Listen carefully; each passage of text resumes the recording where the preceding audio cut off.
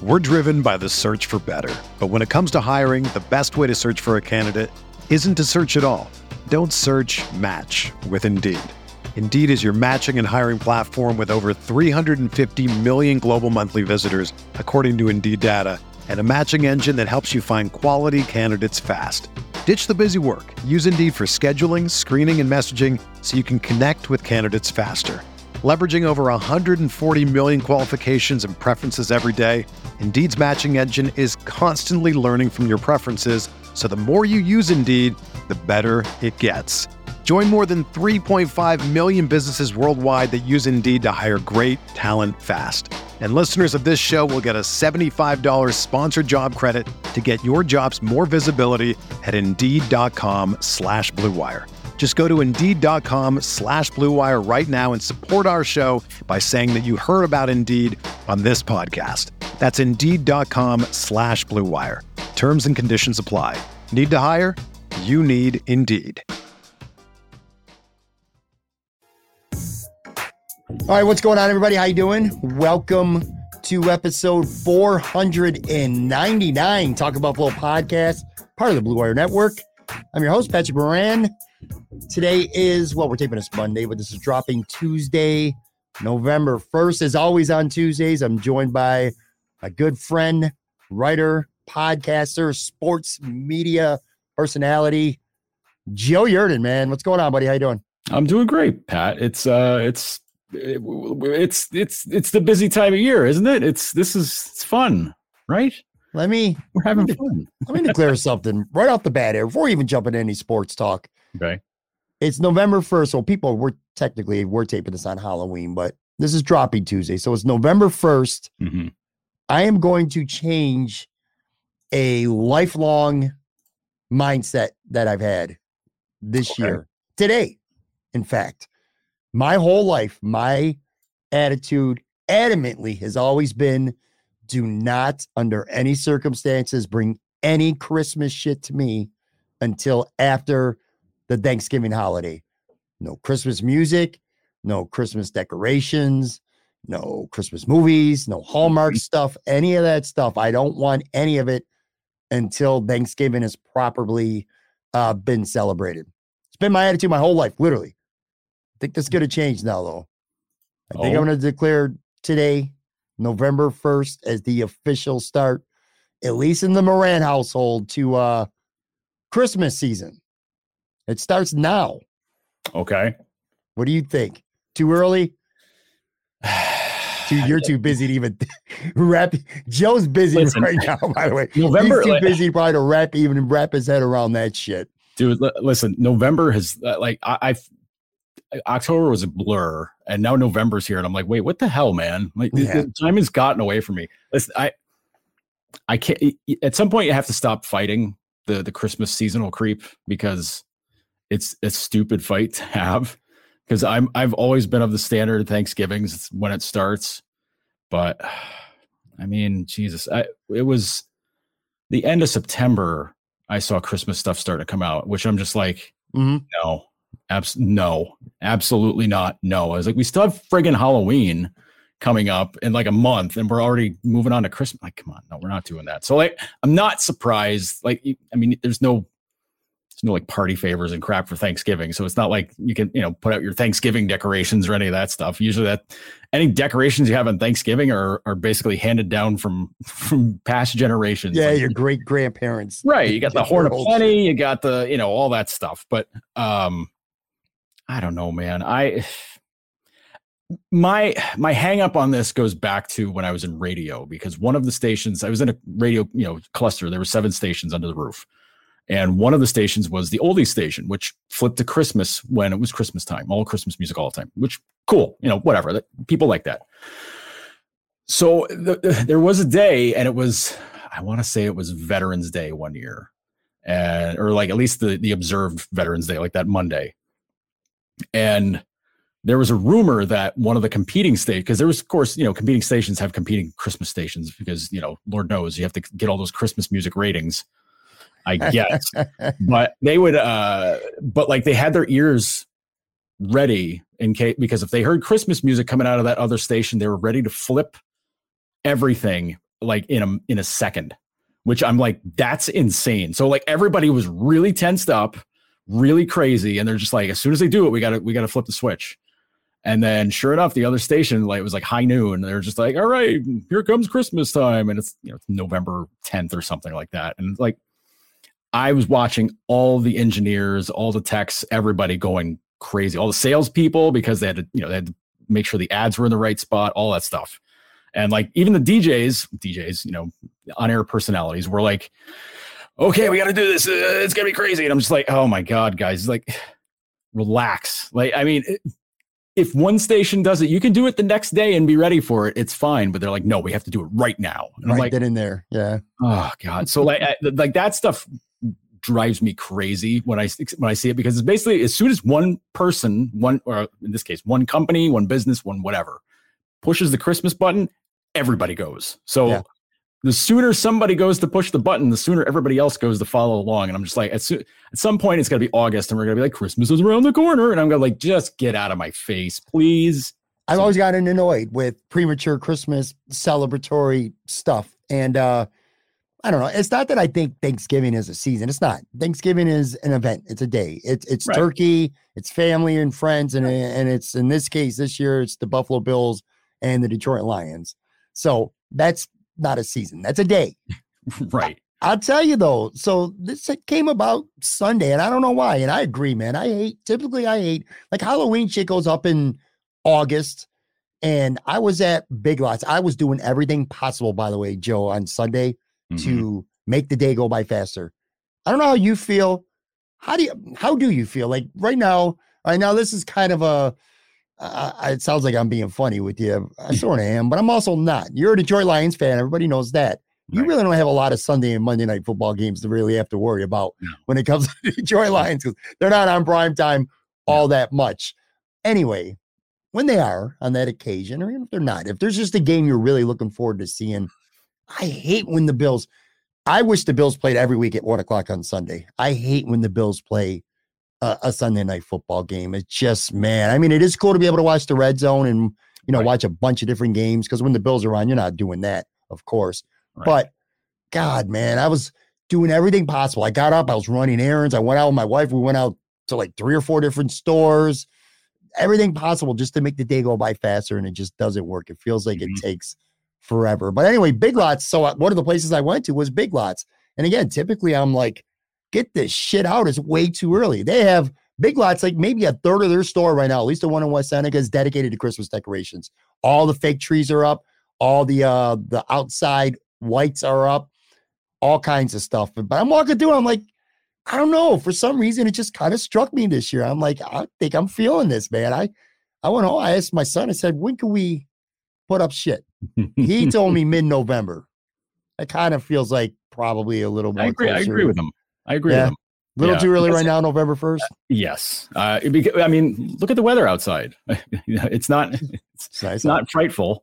It's not cold and delightful. Like, I mean, it's none of that stuff. It's not, we're not letting anything snow right now. So, I can't believe I'm talking to you about Christmas when it's like literally as we're taping this, it's getting ready to be Halloween night. You know what? I can't believe it either, because I trounced your ass in the Christmas. Yeah, movie. You shouldn't. I should have ruined the holiday for you. You did last year. Every Christmas, we did Christmas polls for like each week in December, and I beat your face in. You really did. It was embarrassing. I have to look now. Now, because you said that impromptu here, I have to look. Yeah, I think it was like 3 or 4 weeks. I think it was. We did 3 in a row, and you went 3-0 against me.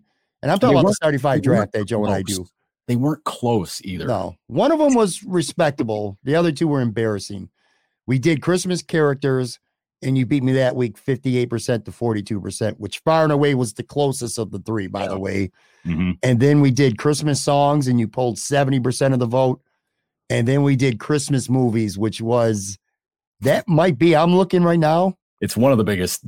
I think it is the biggest blowout that we've ever had in the history of our poll. And again, we've done over like 55 of these, more than a year's worth of these we've done. Yes. You pulled 89% of the vote that year. That week. You won 89% to 11, which last year I binged Christmas movies. I watched like 25 Christmas movies for the first time. So all that research did nothing. So you're right. I should hate Christmas because of you. Right. But I'm going to give it another go this year, man. But the thing I was happiest about was you're like, dude, I'm ready for this poll. I've been watching all these movies. I was like, dude, you're gonna have too many crappy movies stuck in your head when we do this. And you crushed and me. that was completely the case. So like, I saw this one the other day. It was I liked it. It was really good. And I'm like, dude, nobody's heard of that movie. Like, what are you doing? We got to bring the starting five draft back soon. I kind of missed that. It was something to talk about every week, not just when we do the draft, but also on Twitter. A lot of people, mainly at my expense, would have some fun with that. We'll bring that soon. We'll bring that back soon. But we can't, because there's so much good sports stuff going on now. We can't just be like, well, let's stop talking about how great the Bills are, or how fun the Sabres are. We got to do a poll of I don't know, best bar food or something like that. Well, speaking of sports stuff, did you enjoy being a Buffalo Bills fan for 1 week? By the way, I noticed in our little video set up here, if you're watching this on YouTube, by the way, make sure you subscribe, hit that like button if you are.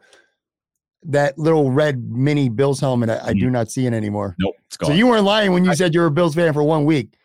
Listen, I had to word my tweet very carefully the night of the game, because I was going to say here, it's like for one day only, go Bills.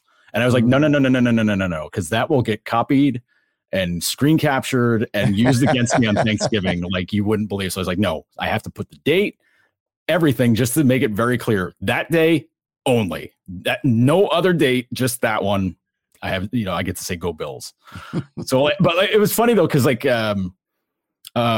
stopped by a place near me for like a nightcap, and people are in there. They're like, oh, about that game, and I go, yeah. I was like, I wish they beat them by 50 more points. That would have been cool. And then people were just like, yeah, go Bills. I was like, yeah, go Bills. Where'd you watch the game? One more hour. I watched it over at Anchor Bar on Maple.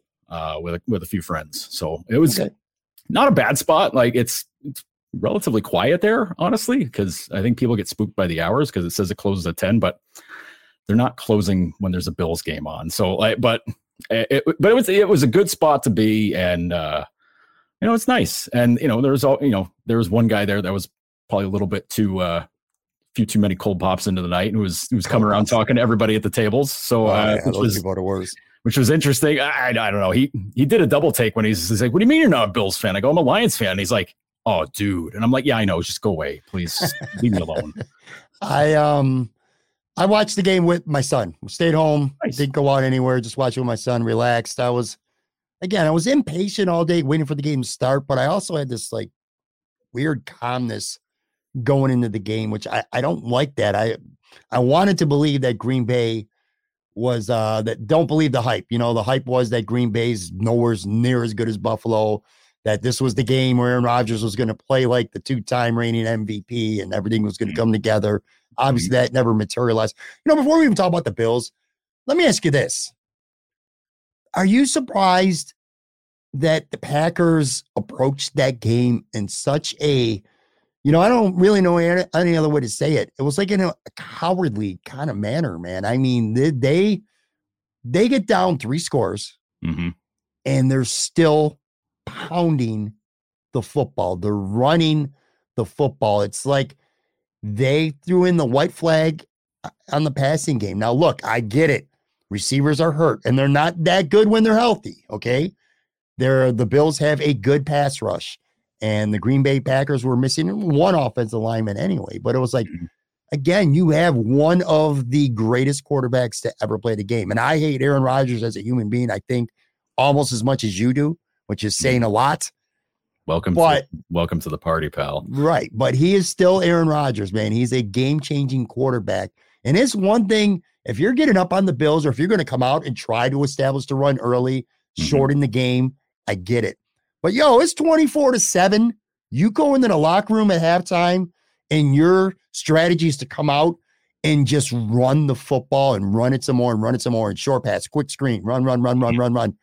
They got a field goal out of that long, like 12-play drive or whatever. Like start the third quarter. 8.5-minute drive or something. Yeah, and then the Bills come right back and march on the field, and they got the field goal right back.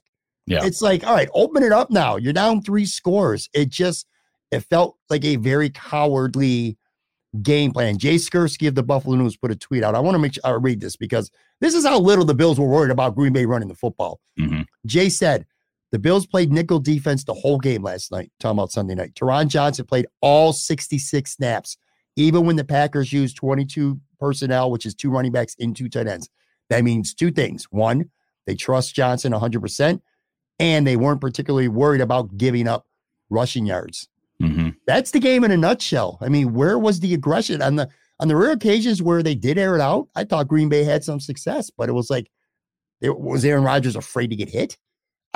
Was he afraid to potentially throw in more interceptions? I don't know what it was. But before we even talk about the Bills, Joe, what was your take on just how Green Bay approached that game? Maybe I got it all wrong. Maybe that's the way you should play the Bills. What do you think? It just felt really weird to me. I understand where they're coming from, because you want to chew up clock against the team that can score, in 3 plays. It's a lot how teams played against the Bills in the 90s, because, they played the K-gun offense. They rush to the line. They were just, get on and off the field in no time. And you're giving up a touchdown. I understand wanting to do that, to just kind of grind it to a halt, try to keep it close and stay within that. But when you're down 3 scores though, in the second half, scores, you got to make an adjustment. Although it's tough to change your mind on that when your running back's pulling off 8, 9, 10 yards a carry, just because the Bills are like, yeah, whatever, dude, keep running. Like, we don't care. You want to chew up clock? Great. You're doing the job for us. Cause listen, that's how they want to get back in the game. Let them. So I can get it kind of from Green Bay's side of it, but also the Bills are like, yeah, whatever, dude, just run. Like, they're daring them to pass, and they're just like, saying, go ahead. Yeah, we'll let you run all game, lose all that time. You're not going to be able to come back. And, unless something really stupid happens, then whatever, we'll still take care of it in the end anyways. If you're protecting a lead, I get it. If you're in a close 1-score game in the second half and you're playing a team that on paper is better, I get it. I truly do. Vaughn Miller said after the game, I was like, he said, this is a direct quote. I was like, hey, y'all got to pass the ball, right?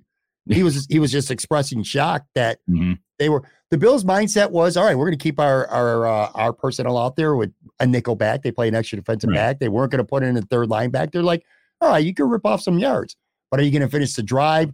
When are you going to get a holding penalty? When are you going to make a mistake? And that happened, several times with the Packers. It's just, I don't know. It was a really weird game, because if you would have told me, Joe, I know this because we talked a lot during the summer. We kept talking about how daunting on paper the Bills' first 7 games looked like, and if you would have told me in the beginning of September, the Bills are going to beat the Packers by double digits, I would have jumped out of my chair and signed that contract right then and there, and I would have been thrilled to do it.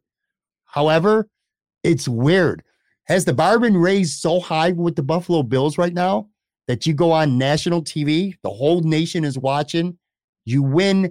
Again, 10 points is not a lot, but it's still double digits. It's still 2 scores. And this was also a game, and I know you know this, the Bills were never in jeopardy of losing this game. No. It never felt like, this could get really dangerous right now.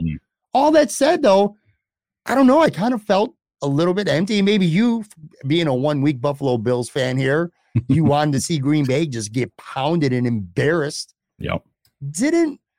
I feel like they wasted an opportunity. Not that it matters, because they're 6-1, and they're 6-1 whether they win 50-3 or whether they win 10-3. They're still 6-1. It just felt a little, like after the game, it didn't even feel that much like a big victory to me, like I thought it would. You know what I'm saying? Yeah, no, I get where you're coming from. Just because, it's a game you walk into knowing you're going to win, like hands down. I know there's a handful of people that are, I don't know, it's still Aaron Rodgers. He might do something. It's like, no, this guy, whatever quarterback was playing last night is a shadow of what Aaron Rodgers used to be, as far as I'm concerned. Like that. He threw 2 really good balls, and the one touchdown. Dobbs, we had a great play. That's an unbelievable catch. And Rodgers puts it in the one place where only Dobbs is going to get it. Great play. He would have to do that 5 more times to even threaten the Bills, because again, if you're going to keep, if you throw all over the place and, don't chew up any clock, and you keep letting the Bills offense go out, you're going to get burned. Like, that's flat out. And Allen didn't have a good game at all. It was not the second half. That's for damn sure. Well, there was a hint at it on the very first drive, that pass that he just kind of threw up there. and almost got, was it Alexander? I think Alexander almost caught it and just like hit off his hands and goes on the ground or whatever. I forget who it was, but it's like, but that was like it's Allen rolling out and you're just like, oh, he's got a guy deep. And then he throws it and it just kind of rainbowed in there. And it's like, oh no, anybody could camp under that one. It might've been one of the worst passes, including any interception he's ever thrown. It might've been one of the worst balls I've ever seen him throw. I mean, not having an injury or not having anything going on or whatever. Cause I think of that, the one play against Miami this year, like that would have been the easy score where he just like, duffed it into the ground or whatever. Yeah, on 4th down too. That was Isaiah McKenzie. He was wide open. He just couldn't get anything on it.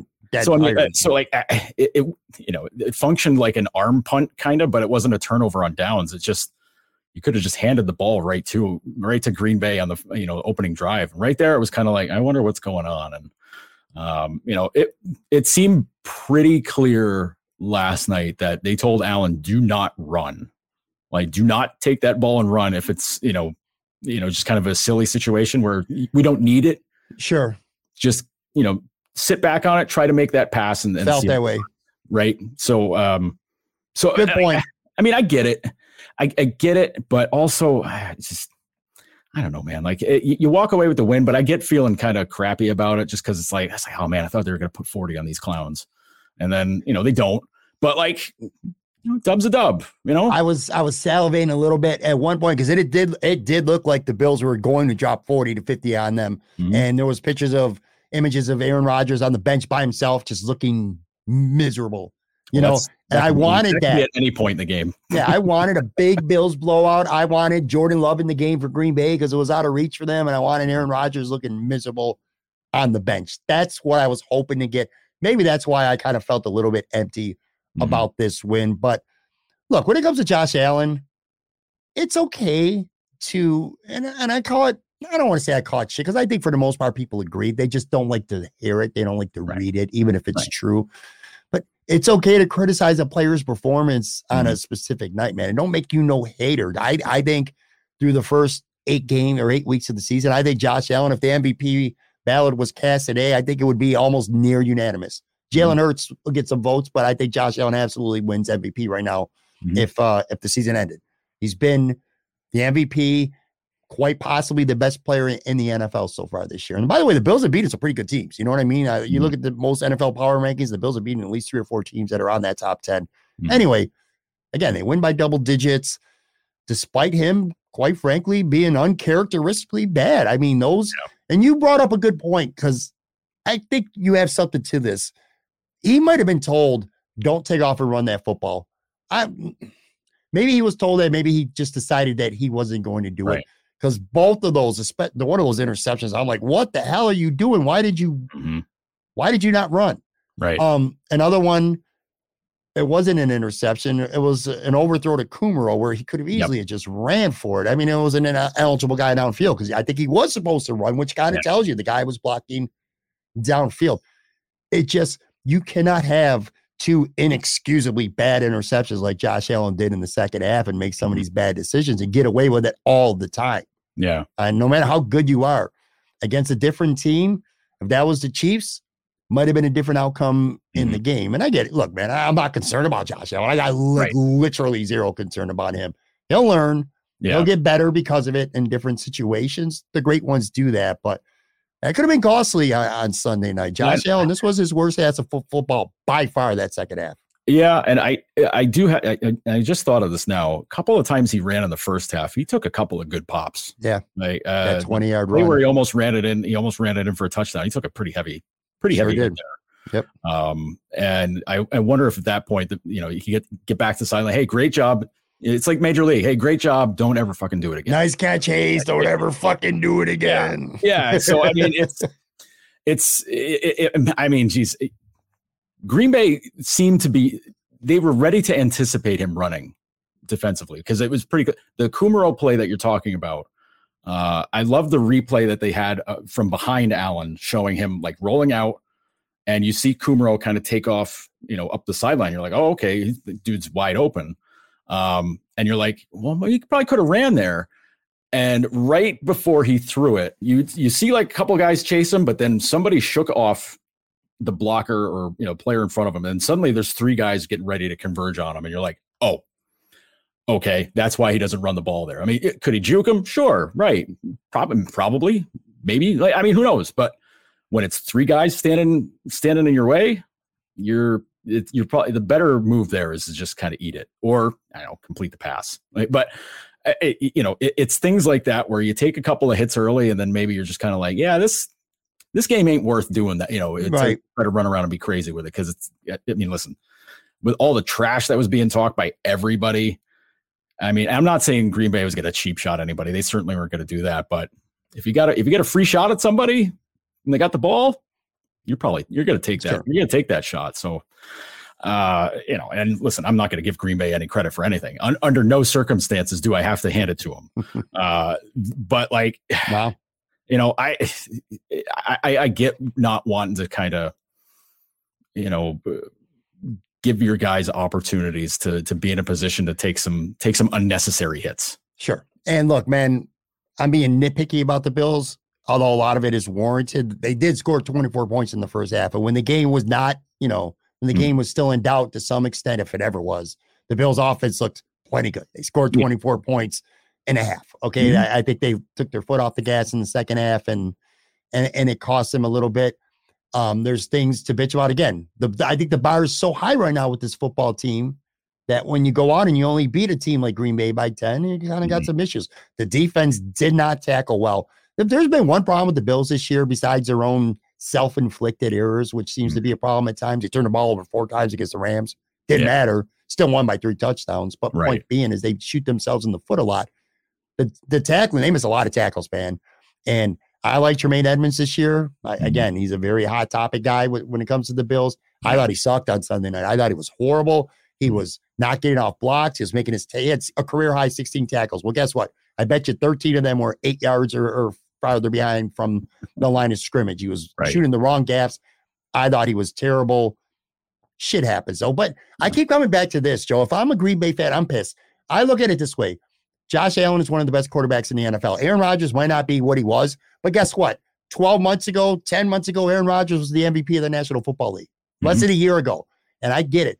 If Stephon Diggs and Gabe Davis and Isaiah McKenzie were all hurt and they weren't playing, because that's basically what was happening with the Packers receiving corps. And you had Shakir and Jake Kumaro and whoever the hell, I don't give a shit. Isaiah Hodges, name somebody. I don't really give a shit. My point is this. And you got a quarterback as talented as Josh Allen, and you're down 3 scores against the Green Bay Packers at Lambeau Field, and you're just pounding Singletary and Cook and Zach Moss time and time again because you're having some success running the ball, but you're down 3 scores, I'd be losing my goddamn mind. Yeah. Like, where is the sense of urgency? There was none with the Packers. I'll tell you, they're done. They're done this year. Yeah. They're done. I'm telling you, 2-score loss to the Jets at Lambeau Field told me enough about them. Yeah. As far as I'm concerned. And honestly, how much of the Green Bay not throwing the ball is Rodgers being a total weirdo who never trusts his receivers? So when you get further down the depth chart, he's like, nope. Like, I don't trust any of these guys to make a play for me. So whatever, like, I'll throw it up there, once every now and again, but like, whatever. I'm not going to, I can't get down with these guys. I mean, he's that type of weirdo who would be like that. It's just, the Green Bay never gave him a top receiver for so long. And now he's just kind of like indifferent. He's like, whatever. Like, they brought Randall Cobb back, like, after 3 years in Dallas or whatever it was, 3-4 years in Dallas. And then was like, this dude's next to done. And I mean, he's out out injured, but like, that's the dude you got to bring back as like a security blanket for him. Like, come on, man. You know what? You look at the Packers right now and you realize sometimes you see these big, sexy, juicy, meaty trades in the offseason. You're like, oh, goddamn. You look at like Seattle. They won that trade with Russ Wilson. Denver is going to be paying a lot of money for a guy who's not a good quarterback anymore. And Seattle got a lot for him in terms of draft capital and cap relief. Right. That's a win. You look at Green Bay and trading Devontae Adams to the Raiders. That was a double L. Yeah. Everybody lost. The Packers are not the same team. Aaron Rodgers is not the same quarterback without Devontae Adams, and we found that out. Devontae Adams is not the same wide receiver without Aaron Rodgers at quarterback, and we found that out. He already is unhappy with the Raiders. He would do anything, I'm sure, to be back with Green Bay right now. Just sometimes you got to be careful making that big splashy move. That can backfire, man. That's why I think the Packers are toast. Who's going to help them? Who's going to come in and help this offense? Alan Lazard make that much of a difference because he was out? No. So who was like that one tight end he kept throwing to all night? What's his name? Rob Tonyan. Yeah, Robert Tonyan. Like pretty good. That's your security blanket. Like, but it's like it's all 5-yard outs and 5-yard right. outs. Yeah, for sure. One last thing about this game too. So I got to say this because you could say this almost every game this year if you're a Bills fan, especially. I mean, you got your Josh Allen, and Josh does what Josh Allen does. And Stephon Diggs, what more can you say about this guy at this point? Mm-hmm. Von Miller always finds a way to make an impact, which, by the way, that 4th down run where they stopped him on 4th and 1, he literally took the right tackle and drove him into the running back in the backfield. That's what made that play. But anyway, you come to expect it. You know what you're going to get with those guys. You're an observer, although you were a Bills fan for this game anyway. But Matt Milano, dude, this guy is such a good football player. He's always around the ball. He makes these tough physical tackles. He's playing at an all-pro level this year. Yeah. And again, you got Vaughn, you got Stephon, you got Josh. I'm going to tell you right now, there's not many linebackers in the NFL, as far as I know anyway, from what I've seen, that are playing better football than Matt Milano. This is a Matt Milano appreciation podcast episode today because this guy's just balling, man. He's been one of the best linebackers in the league. He was sensational again on Sunday night. Yeah, he's impressed every week. I mean, he's everywhere. He's in pass coverage, he's run stop, and he's doing like all the stuff you want from your top linebacker. I think it's everything that people want to see out of Tremaine Edmonds, but it just doesn't happen that much, or no, doesn't ever. Like, I mean, I don't ever think of Edmonds in coverage being a guy that's going to be able to take out a tight end or pick up a receiver going across the middle or whatever. Milano does, though, because he's good at reading the quarterback. He's good at reading the plays straight up out of the backfield. Like he knows where that play is going almost instantaneously. So, and he's never in the wrong spot either. Like he just seems to be right where the play's going to be or where the play's going to go. He seems to know where it's at. And man, oh man, it's and like I know he took like a team friendly deal to come back. What, last year? Was it before last season?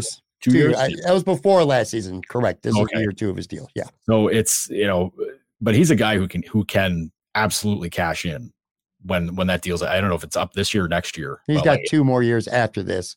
Yeah. He's in line to get another raise the way he's playing. Yeah. I mean, it's really impressive to see how he's done, especially from the get go, because he was like the backup guy for like the first year or two. And he'd get like every few snaps or something like that, you'd see him be like, okay, that's a good play. Then there'd be a play where it's not so good. And you're like, okay, well, it's the ups and downs with this guy. But once he started getting more time and he put a lot of work into his game too, he's just gotten better and better each year. It's really impressive to see a guy like that step up and really kind of jump up into it and become a guy on the defense. Because outside of Buffalo, people aren't normally thinking about him, but if they're, if your favorite team's playing against Buffalo and you hear the announcers just going nuts about him, you're like, who the hell's this guy? And it's like, no, he's been awesome all season long. And you're like, wow, okay, well, how about it? Why do I never hear about this guy? And it's like, well, now you do. I think you're going to for sure when the season's over, because I think he's going to get some Pro Bowl and potentially some All-Pro accolades. But anyway, I'm going to take a real quick break. Hang on. Are we going to be caring about the Pro Bowl this year? There isn't even a Pro Bowl anymore, by the way. Right. Well, I know, but like, well, the honor. I mean, I guess. I just remember all the BS last year, people crying about, Poyer and Micah Hyde not going to the Pro Bowl. I was like, oh, come on, man. Like, I get it. I do. They get so far down the list that like you and I get the call for the Pro Bowl. It's like, hey, man, we're going to Hawaii. Great.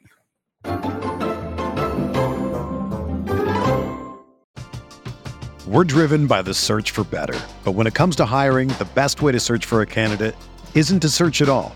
Don't search, match with Indeed. Indeed is your matching and hiring platform with over 350 million global monthly visitors, according to Indeed data, and a matching engine that helps you find quality candidates fast. Ditch the busy work. Use Indeed for scheduling, screening, and messaging so you can connect with candidates faster.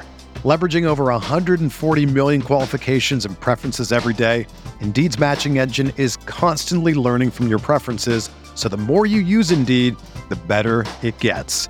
Join more than 3.5 million businesses worldwide that use Indeed to hire great talent fast. And listeners of this show will get a $75 sponsored job credit to get your jobs more visibility at Indeed.com/Blue Wire.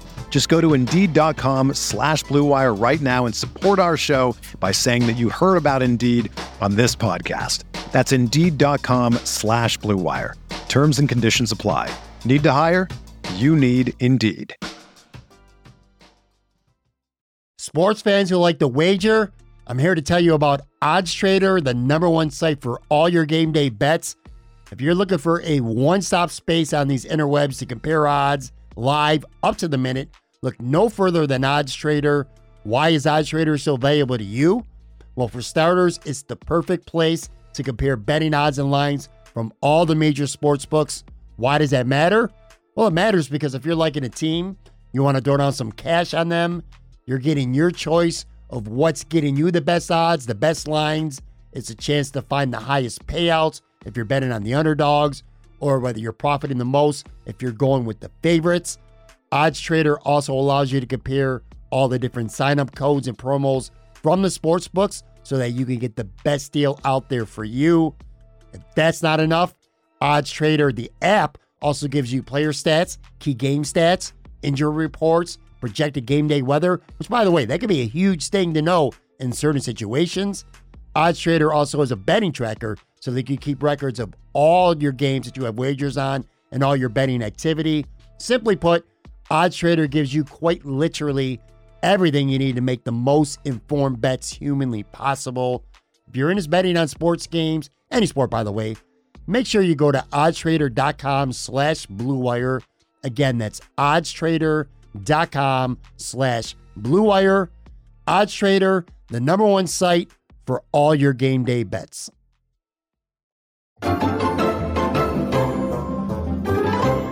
Back here with Joe Yerdon. By the way, so we are taping this on Monday afternoon.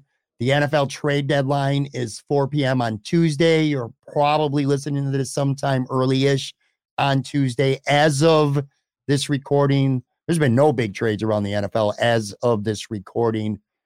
I think there's a decent chance that the Bills make a move before Tuesday. I know running back is the hot topic right now, and there was a report from Jay Glazer, a very credible insider, that the Bills were calling interested in Alvin Kamara, but the Saints don't want to deal him, so I don't expect anything to come of that.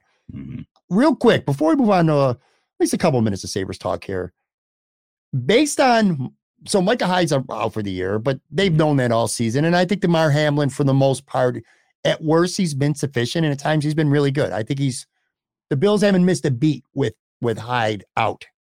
As crazy as that sounds, because Micah Hyde is such a great safety, but they've been fine. Jordan Poyer has been battling injuries all year. He had an elbow injury, the ribs. Now he's hurt his elbow again. He left the game on Monday. He's having an MRI. We're taping this on Monday. We still, as of this recording, do not know the results. I would surmise, Joe, that if I'm Brandon Beane right now, maybe even more so than a running back, and I don't have any specific players in mind. I know there's some out there that do. So without naming a specific player, I would not be surprised at all. And I certainly wouldn't be upset if the Bills find a safety to trade for. Because if Jordan Poyer is going to be out, I'm fine with Hamlin and Poyer.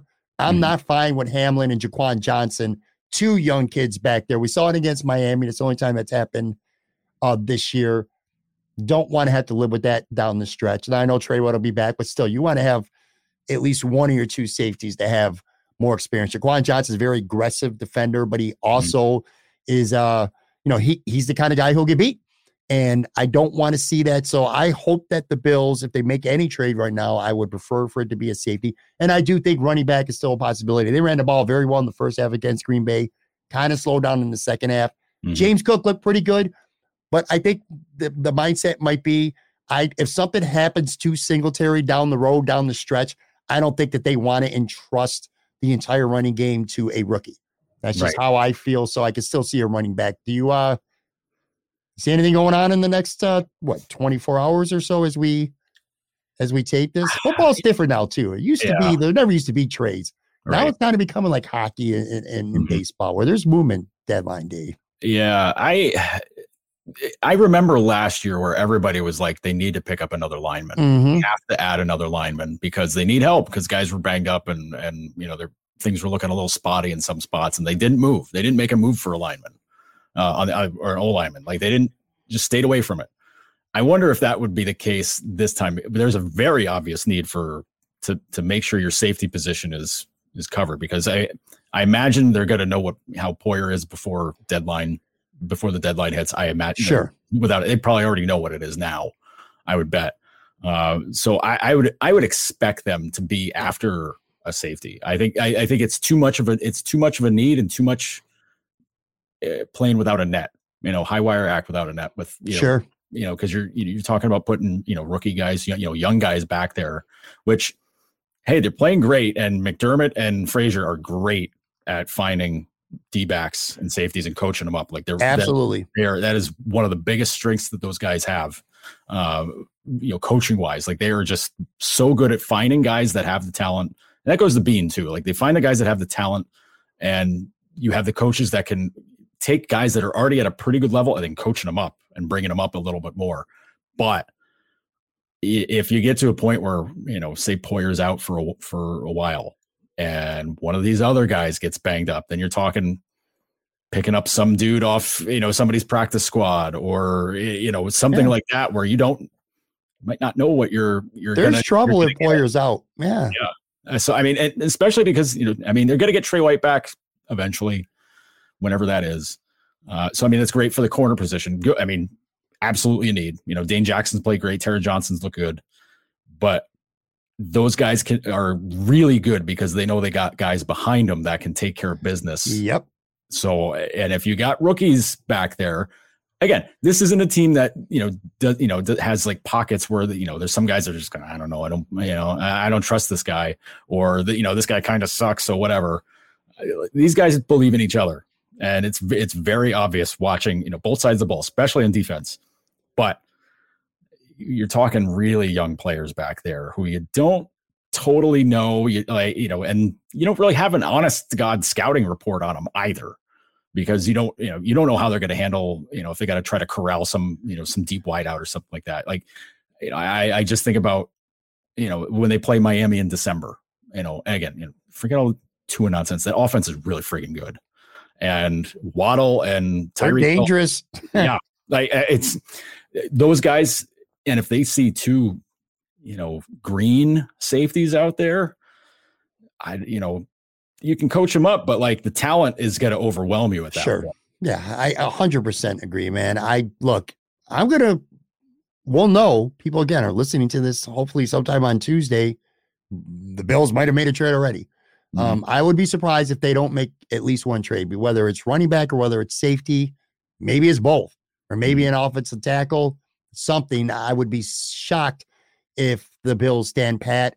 I wouldn't be surprised to see the Chiefs or the Dolphins try to add a good pass rusher, just like when the Bills had to get Von Miller to help them get past the hump that they perceive that they need to beat Kansas City. Mm-hmm. There's probably teams out there thinking right now, well, we got to do a better job of getting after Josh Allen. Yeah. That's how we're going to beat the Bills. So I think other teams in the conference that consider themselves contenders are going to make some kind of move in these next 24 hours. And I hope that the Bills do a little something to keep up with the Joneses. If not now, then when? This team's as good as anyone in the NFL. Why not add to it when you get a chance? Yeah. And I look at what the Rams did last year in bringing in Von Miller. But like they're in a different spot because that was, the team was a little bit older. You got Stafford. You don't know how much longer you're going to have him for. Your team is already really good. But you knew if you added a guy like that to your team, and like they made a couple of really big moves and just, basically mortgaged the next few years of draft picks to make sure that they got the guys and they could win the Super Bowl. And they did it. Like that's the point that they were in. The Bills, I think in everybody's mind are in that kind of position, but they're not going to mortgage picks away. They're not going to just hand out, give out a giant, make a giant trade to get a guy to be like, this will put us clearly over the top. And then, okay, you win it.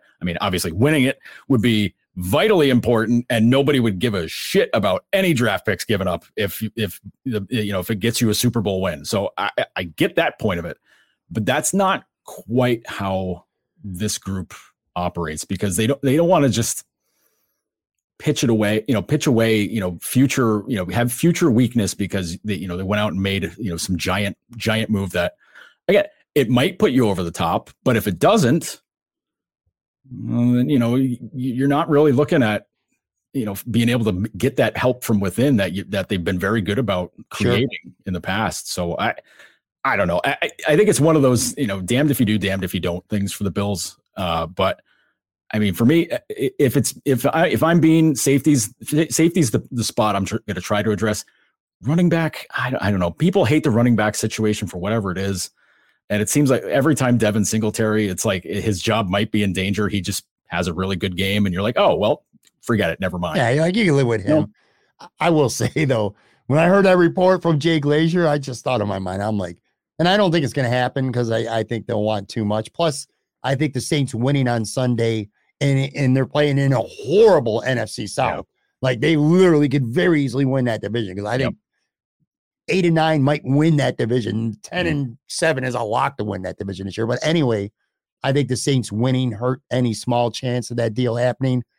But also Ingram got hurt too. And Ingram got hurt, yes. Like, so you're pretty much degree MCL sprain. So that's he's out 3 to 4 weeks minimum. And then you trade Kamara. If you're a Saints fan, you're like, all right, so you're just throwing in the towel on a season and playing in a very bad division. That said, though, I can't. If Alvin Kamara joined the Buffalo Bills in that offense, it would almost be unfair. It would be unfair. You got to be shitting me right now. Devin Singletary's a nice player. But if you put Alvin Kamara in this Bills offense with Diggs and Gabe Davis and Knox and Josh Allen, I mean, come on. Are you kidding me? The biggest weakness right now for the Bills offense is anything inside the 20-yard line. Mm-hmm. Again, the red zone stuff is, I mean, that's an actual problem for them right now for whatever reason. I mean, again, it's nitpicking because they've been so good. But those are the situations in the big games, against the good teams that you have to cash in. Sure. You get an Alvin Kamara as part of that, I'd start printing up the Super Bowl title, title T-shirts and everything. Man. It would be a circus of touchdowns. Out it there. Would. One last thing too, by the way, you're got a bone to pick with you Detroit Lions over there. I thought you guys. I got a bone to pick with Bills fans for not backing my team. It's all of your fault. They blew that game against Miami. It's not your fault. That's Detroit Lions football. They're not winning games, but they're close and they're competitive and they're fun to watch. So kind of like the Sabres in a little bit of a way. Your definition of fun is different than mine. What's your definition in this fun? case? Getting W's? No. My version of fun with the Lions is playing not defense? Watching them and ignoring them. So I watched a lot of the game, man. They already played their best week of the year. It was the bye week. They can't lose. Can't lose the bye week. So it's the best week of the year. Their offense is fun to watch. But anyway, that was a game. That was a game that they had control of, and they would have did the Bills a huge favor. They would have put Miami 3 games control. Back. They never had control. On the scoreboard. They were, buddy. Look, 3, 4, 5 touchdowns. They're not in control of anything because is there still time on the clock? Yes. Nothing is locked down. Nothing is locked. And I got a bone to pick with freaking NBC last night because and it might not be their fault, but one of those ads where it was like so and so let it come back against blah blah blah blah blah to win it, and they did it with the Vikings-Lions game, which happened a month ago, and they're like the Vikings moved them to first place in the NFC North. I'm like, guys, are you doing this to spite me? Because I'm watching this game. Like I watched them lose that game a month ago. Like, give me a friggin' break. Just me giving the finger to the TV in the middle of Anchor Bar, and they're escorting me out of the building, something like that. But I very audibly said "F you" to seeing that. I was like, oh, F got it. Shit. Anyway, sorry. No. You just like ranting about my team. I should let you rant about my idiot team. Well, I think that they're at least offense. They're horrible on defense, although they got a couple good pass rushers, but they're at least fun to watch on offense. And in a way, it kind of reminds me, segueing into the Sabres, I think the Sabres remain a fun team to watch.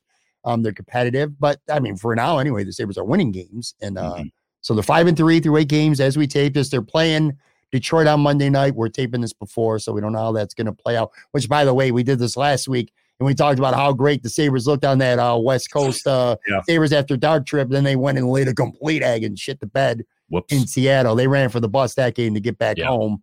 Anyway, the Sabres are in action on Monday night before we tape this against Detroit. But 5-3 so far this year.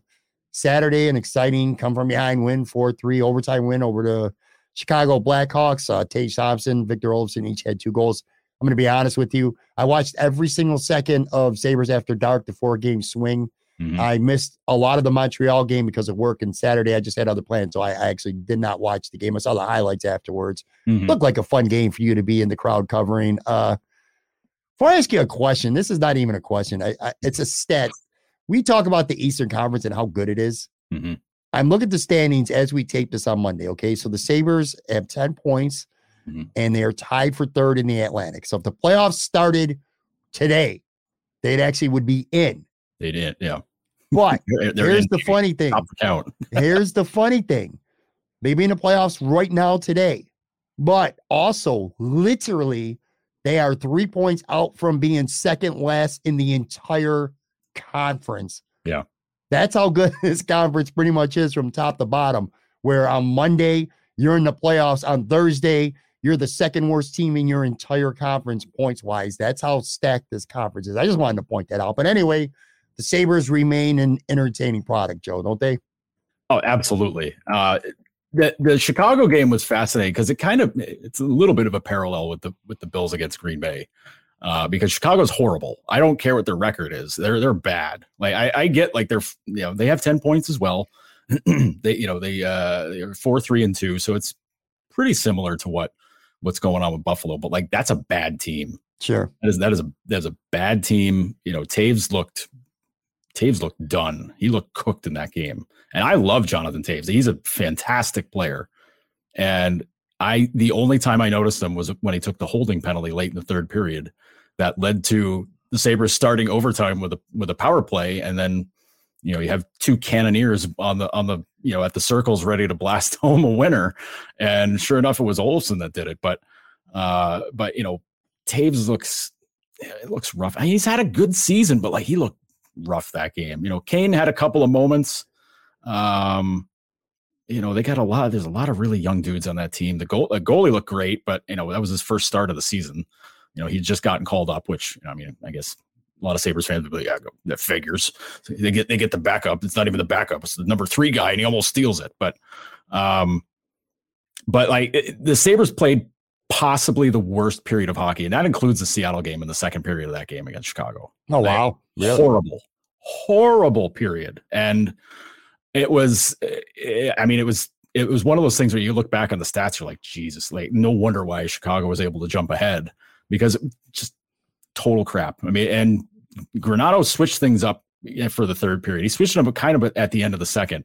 He put Opposo with Thompson and Skinner, moved Tuck down, kind of shifted things around with the defense a little bit. And sure enough, everything started to click. And, Skinner makes an unbelievable pass to Thompson on the game winner. Thompson scoring both goals, like crashing the net, being right around the net, kind of out of character for, everything was kind of out of character for everybody that game. But the fact was they played like crap, still got a W, and, can live to tell the tale. And those are games that in the past, you play a bad period like that, it hangs over into the 3rd period, and they're probably not coming back. Sure. That's kind of how the previous years would have gone with that team. But they don't give up. I mean, they turned it on Chicago in the 3rd. Like they owned the 3rd period. So it was just a matter of time before they scored, honestly. But which is the response you want to see after playing a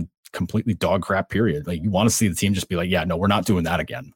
Instead of letting it, kind of create a malaise with everybody. And then you're just kind of like, well, we were bad that period. I guess we're going to be bad now. And Chicago gets to skate all over you. But like Chicago was pretty bad. I mean, Chicago wasn't good that 2nd period either. Like that's the crazy part. They played bad. Buffalo's worse than they were in the 2nd. So, to be able to have a game like that where, they weren't at their best, they absolutely weren't at their best, but got a dub.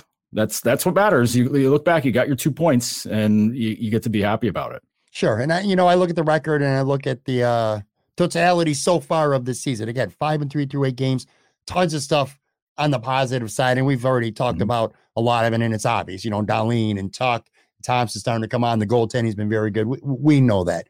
What I do like is that they're still winning and being competitive despite some of the young kids, I don't want to say, well, struggling to an extent.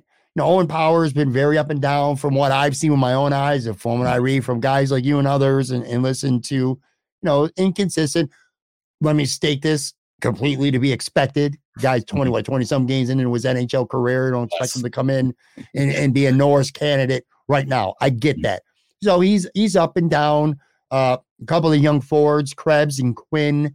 They've been in and out of the lineup already. They each only have 1 assist through their first 6 games each this season. So, you want to see them get on the board, although Quinn did have a goal that was called back because of Middlestat in Seattle. Yeah. Anyway, I mean, that sounds kind of, and then obviously the injuries to Samuelson and Yoki-Haro are definitely hurting this blue line right now. And, the pairings and everything. But I'm not going to ask you if there's concern about Power because it's just a stupid question. But what are you seeing from him right now that you say, all right, this kid's got a lot of work to do to be the kind of player that ultimately we all think he's going to become?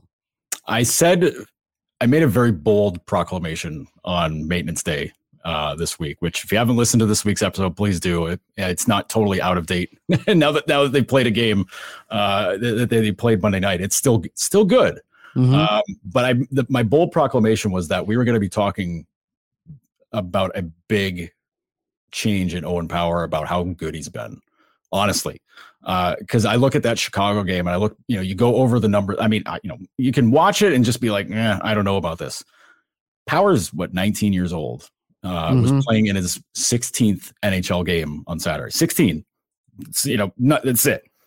And he had essentially an AHL guy as his defense partner in Cale Clegg, which I know a lot of people might be like, who's that? But Power and Clegg were a very good pair in that game. Like the shot numbers were outstanding. The scoring chance numbers were very good. And that's a 19-year-old and a guy who's, basically a tweener between the NHL and the AHL as a pairing. And they operated as the number 2 pairing for a good bit of that game. Like if you told people going into it, like that's going to be your number 2 pair for a game. And, they're set up to play that way against Detroit on Monday. I think a lot of people would be like, I don't know, man, you're asking a lot of Owen Power to do that. Sure lived up to it as far in my eyes. Because his talent is superior to Clegg's, all that stuff. It's just the maturity level and the age and all that that's different. But I mean, it's a lot of like what we talk about with Cousins, where a lot of the stuff, the really good stuff that he does doesn't show up in the box score, And it's not like you have to go mining for numbers to find good stuff to kind of prove a point. You don't necessarily have to do that with Power. But sometimes you need to take a deeper look when it comes to defensemen to see how they're doing. And to my eyes, Power looked pretty good. And when I looked at the numbers, the numbers backed it up. So I'm not feeling any kind of negativity about him. I know people want the points, but it's the way he's playing and the offensive jump that he had in that game. I saw him taking the puck, doing a lot of Dahlin-like things against Chicago. I saw him taking the puck in deep. He sees an opportunity to get in there to try to get a goal. He's going for it. He's a lot more confident with the puck now. And I think he feels he's got his feet underneath him now. Like, I mean, it's an adjustment, Don Granato told us, Monday morning, not everybody goes into the season in mid-season form. Like you're asking a lot of anybody to be able to be that way. And certainly for a guy Power's age, you're just still getting used to being in the NHL.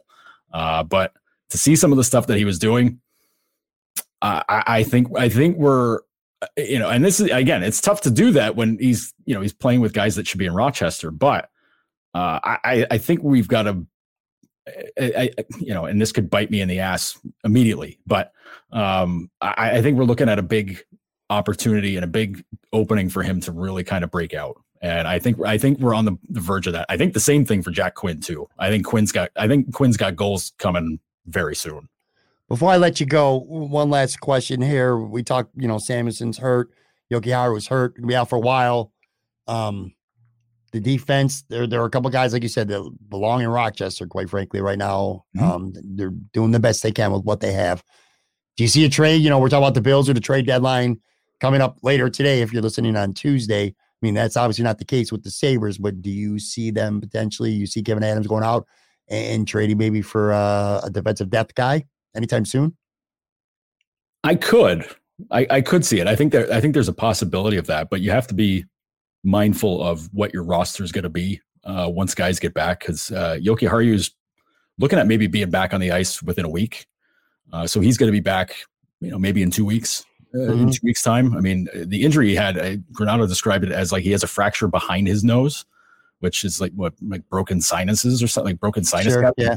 Oh, God! Like, if a puck comes flying at my head, just put me down like a horse with a broken leg. Just it's enough. I can't imagine having broken sinuses. I mean, oh, God.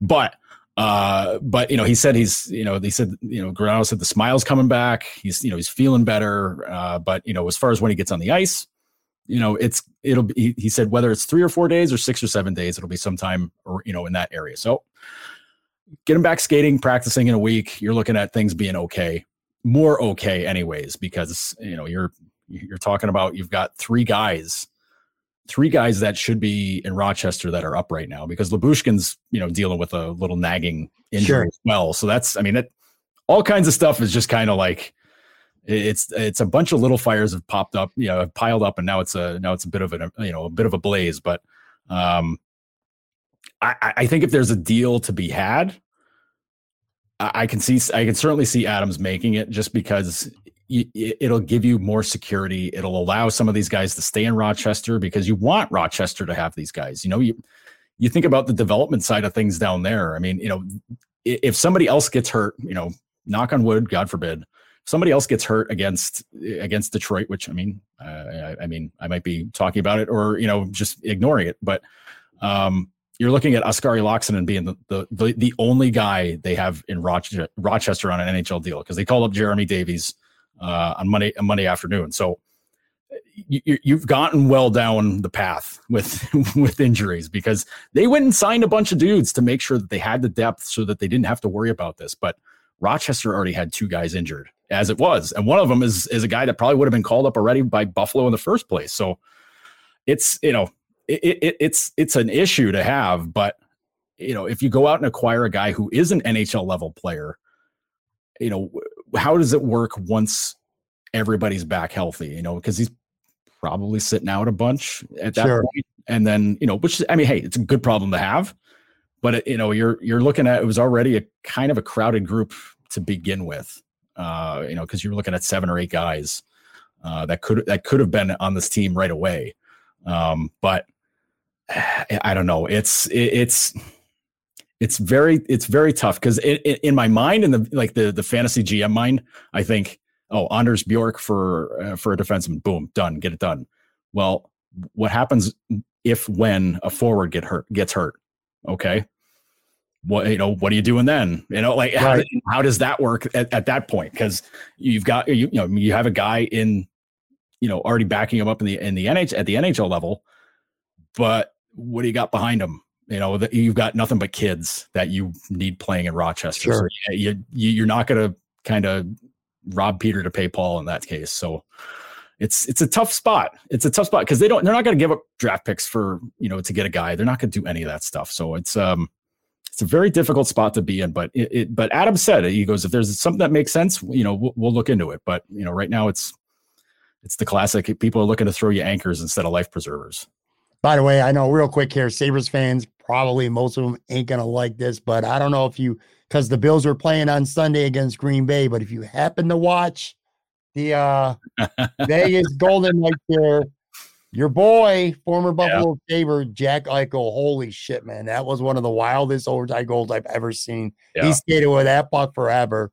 Yeah. That's God, that's the player that, man, I loved having in Buffalo. Again, I'm not complaining. I'm a Tuck guy. I'm a Krebs guy. Yep. Also could be good. It could be a win-win for both teams. But Vegas 8-2. Eichel's got 10 points. He's healthy. 10 points, 10 games, 4 goals already.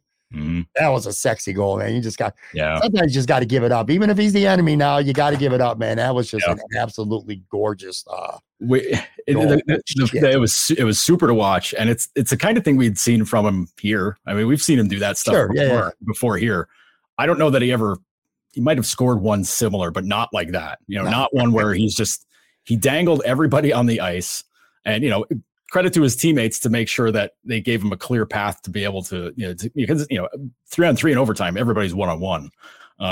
Everybody's manned up. So if you get like basically an isolation play like in the NBA, get him isolated, he's got the speed to get around everybody. And sure enough, that's exactly what happened. And Connor Hellebuck's a hell of a goalie for Winnipeg, and sure, he could have done something a little different there to make sure that doesn't happen, but elite players make elite plays, man. And Eichel's an elite player.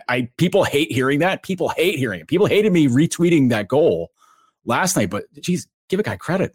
I mean, it was amazing. It's the classic trade where both teams win, and both teams are going to think that that they beat, they got the better of the deal, which that's what you want. Sure. Like you don't want to walk away from it going like, oh, freaking guys, I can't believe they got it.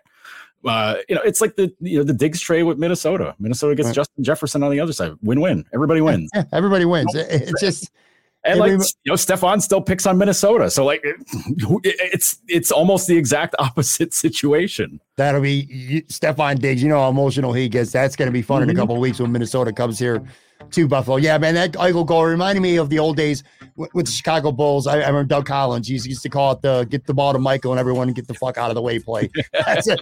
That's the way it looked. But anyway, all right. So this, again, episode 499 in the can here now. Tomorrow, episode 500. I'm actually scheduled to, unless something happens with the Bills trade deadline last second. These guys end up having to cover something. But Tim Graham and Sal Capaccio both going to be with me for episode 500. First two guests I ever had on the podcast. Sal was the first. Tim was the second. So I'm going to have them both on. That should be really cool. Awesome. Speaking of cool, dude, again, 499 episodes. Far and away, Joe Yerdon has done more of these with me than anyone else, and it's not even close, man. No Buffalo wins, no Aaron Quinn. I love those guys, but Joe's been with me far more than anyone else, man. I love having you on. It's always fun, and I'll bring back the draft at some point when I don't care if I get embarrassed. But thanks, buddy. Everybody follow Joe. You do that already on Twitter. Make sure you check out Main and State Podcast, man. Have fun covering the game. Again, we're taping this Monday. Joe, busy dude, man. He's leaving his podcast and he's pretty much going right to the arena to get ready for tonight's game. Thanks, buddy. Yeah, appreciate you got it, man. Happy to be the Tom Hanks of the Talking Buffalo podcast and return all the time. Everyone is talking about magnesium. It's all you hear about. But why? What do we know about magnesium? Well, magnesium is the number one mineral that 75% of Americans are deficient in. If you are a woman over 35, magnesium will help you rediscover balance, energy, and vitality. Magnesium supports more than 300 enzymatic reactions in your body, including those involved in hormonal balance. From functional medicine doctors to mental well-being and female hormone experts, we all know that magnesium is the one mineral to improve all aspects of well-being and health. But which one? Magnesium Breakthrough from Bioptimizers, the trusted choice recommended by leading experts with 7 best-absorbed forms of magnesium to ensure your body receives the support it needs for overall well-being. Go to bioptimizers.com/balance today and use code BALANCE10 for 10% off. Support your journey to wellness at bioptimizers.com/balance. Magnesium Breakthrough from Bioptimizers, your foundation to optimal health and vitality.